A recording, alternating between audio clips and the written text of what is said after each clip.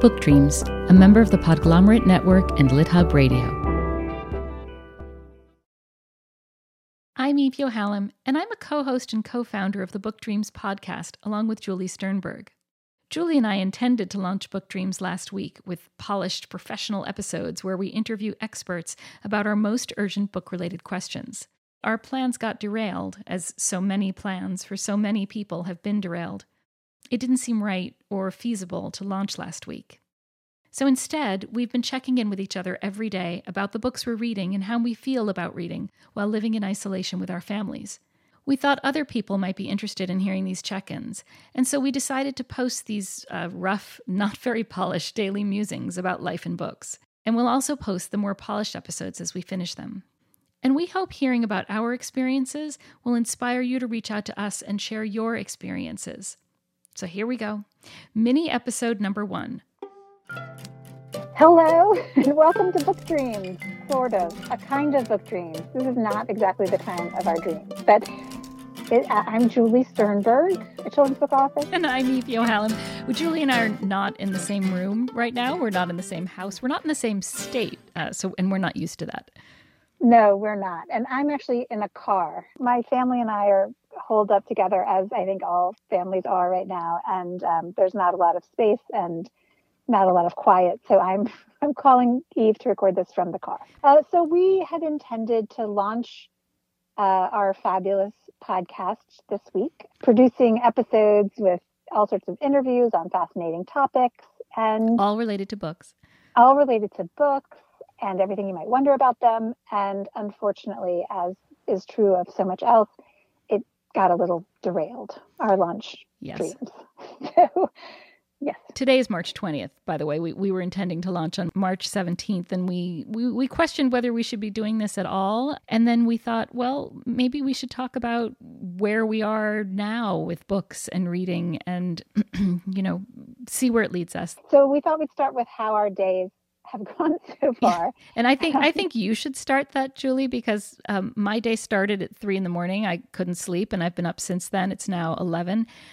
So that's really all I need to say about my day so far. So tell me about your day so far. You did set up and test the recording equipment. So yes. I give you a gold star. Yes. I got up and went to the grocery store, which is a feat in and of itself these days. And not only that, but my 2 teenage daughters, one of whom has been sleeping, I'm not kidding, until 3 p.m. every day, set an alarm for 8 a.m. to go with me first thing to the grocery store. That is how exciting a grocery store run. That's our new normal. Yeah. So we were super, super vigilant about wiping our hands. Also, the grocery list that I made was divided into groupings by area in the store. So everyone, for maximum efficiency, for maximum time efficiency, saving, and not being in the same place was the idea. So everyone had their own geographically segmented group of items to buy. And still, when we got to the checkout guy, he said to me in the nicest possible way that going forward, they were going to have one person per household come to the grocery store. Oh, yeah.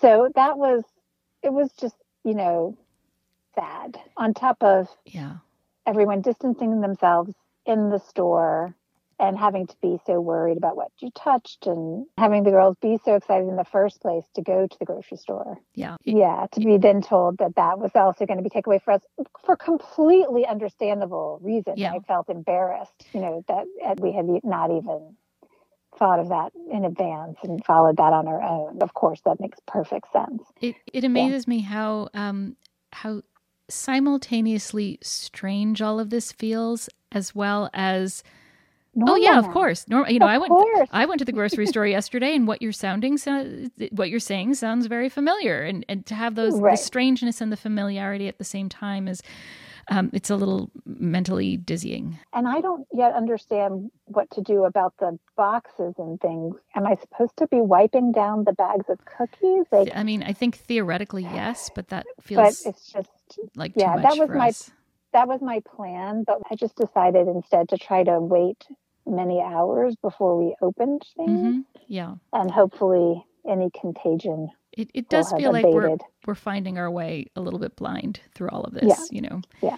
So that is a great segue to the book I've been reading, believe it or not. Oh, tell me. And the book I've been reading is called, it's nonfiction, it's called It Were As Well to Please the Devil as Anger Him, Witchcraft in the Founding Days of East Hampton by Loretta O'Ryan, PhD.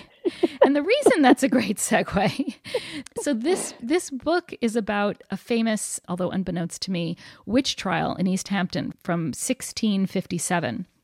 And I'm only about halfway through, but it paints a really clear picture of domestic life in pre-colonial America.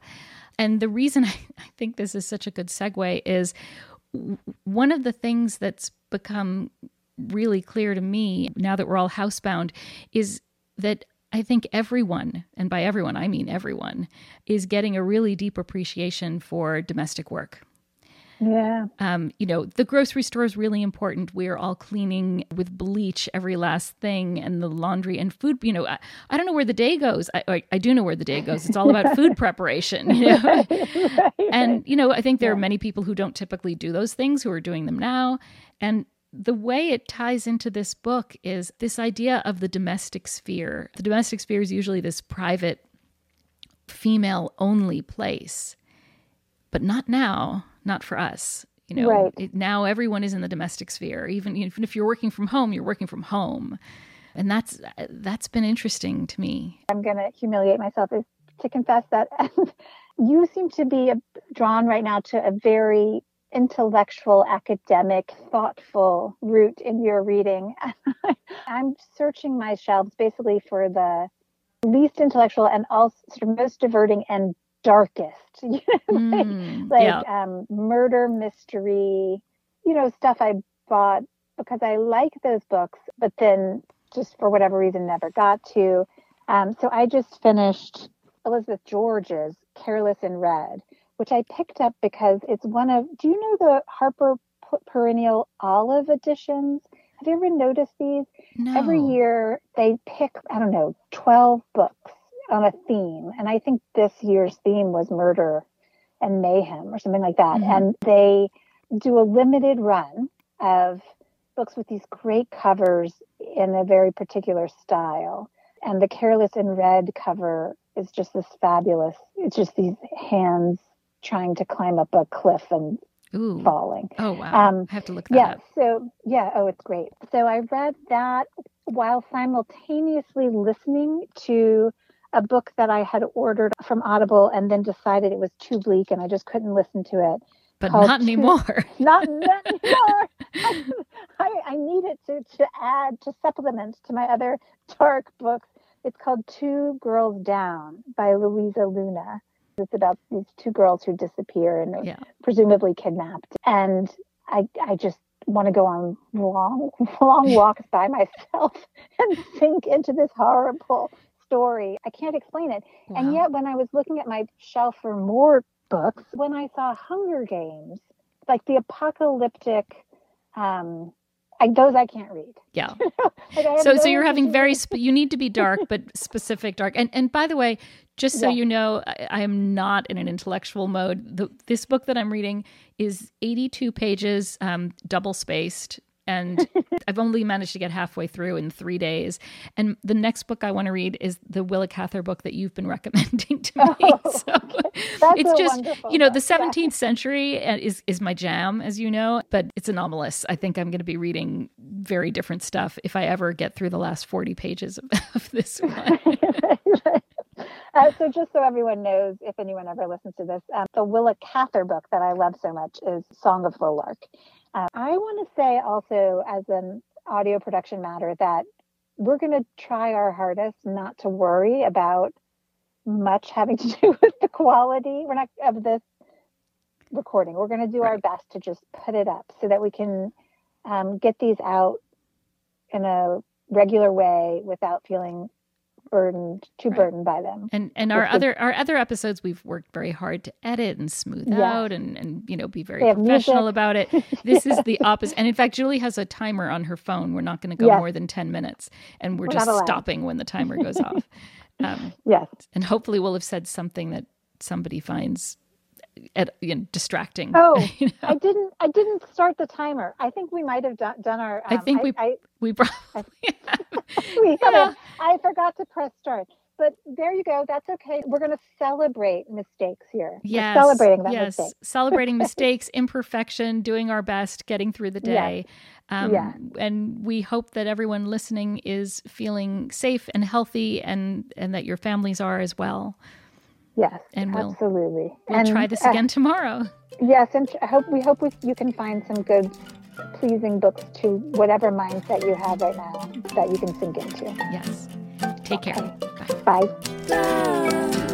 Listen to Book Dreams with Julie and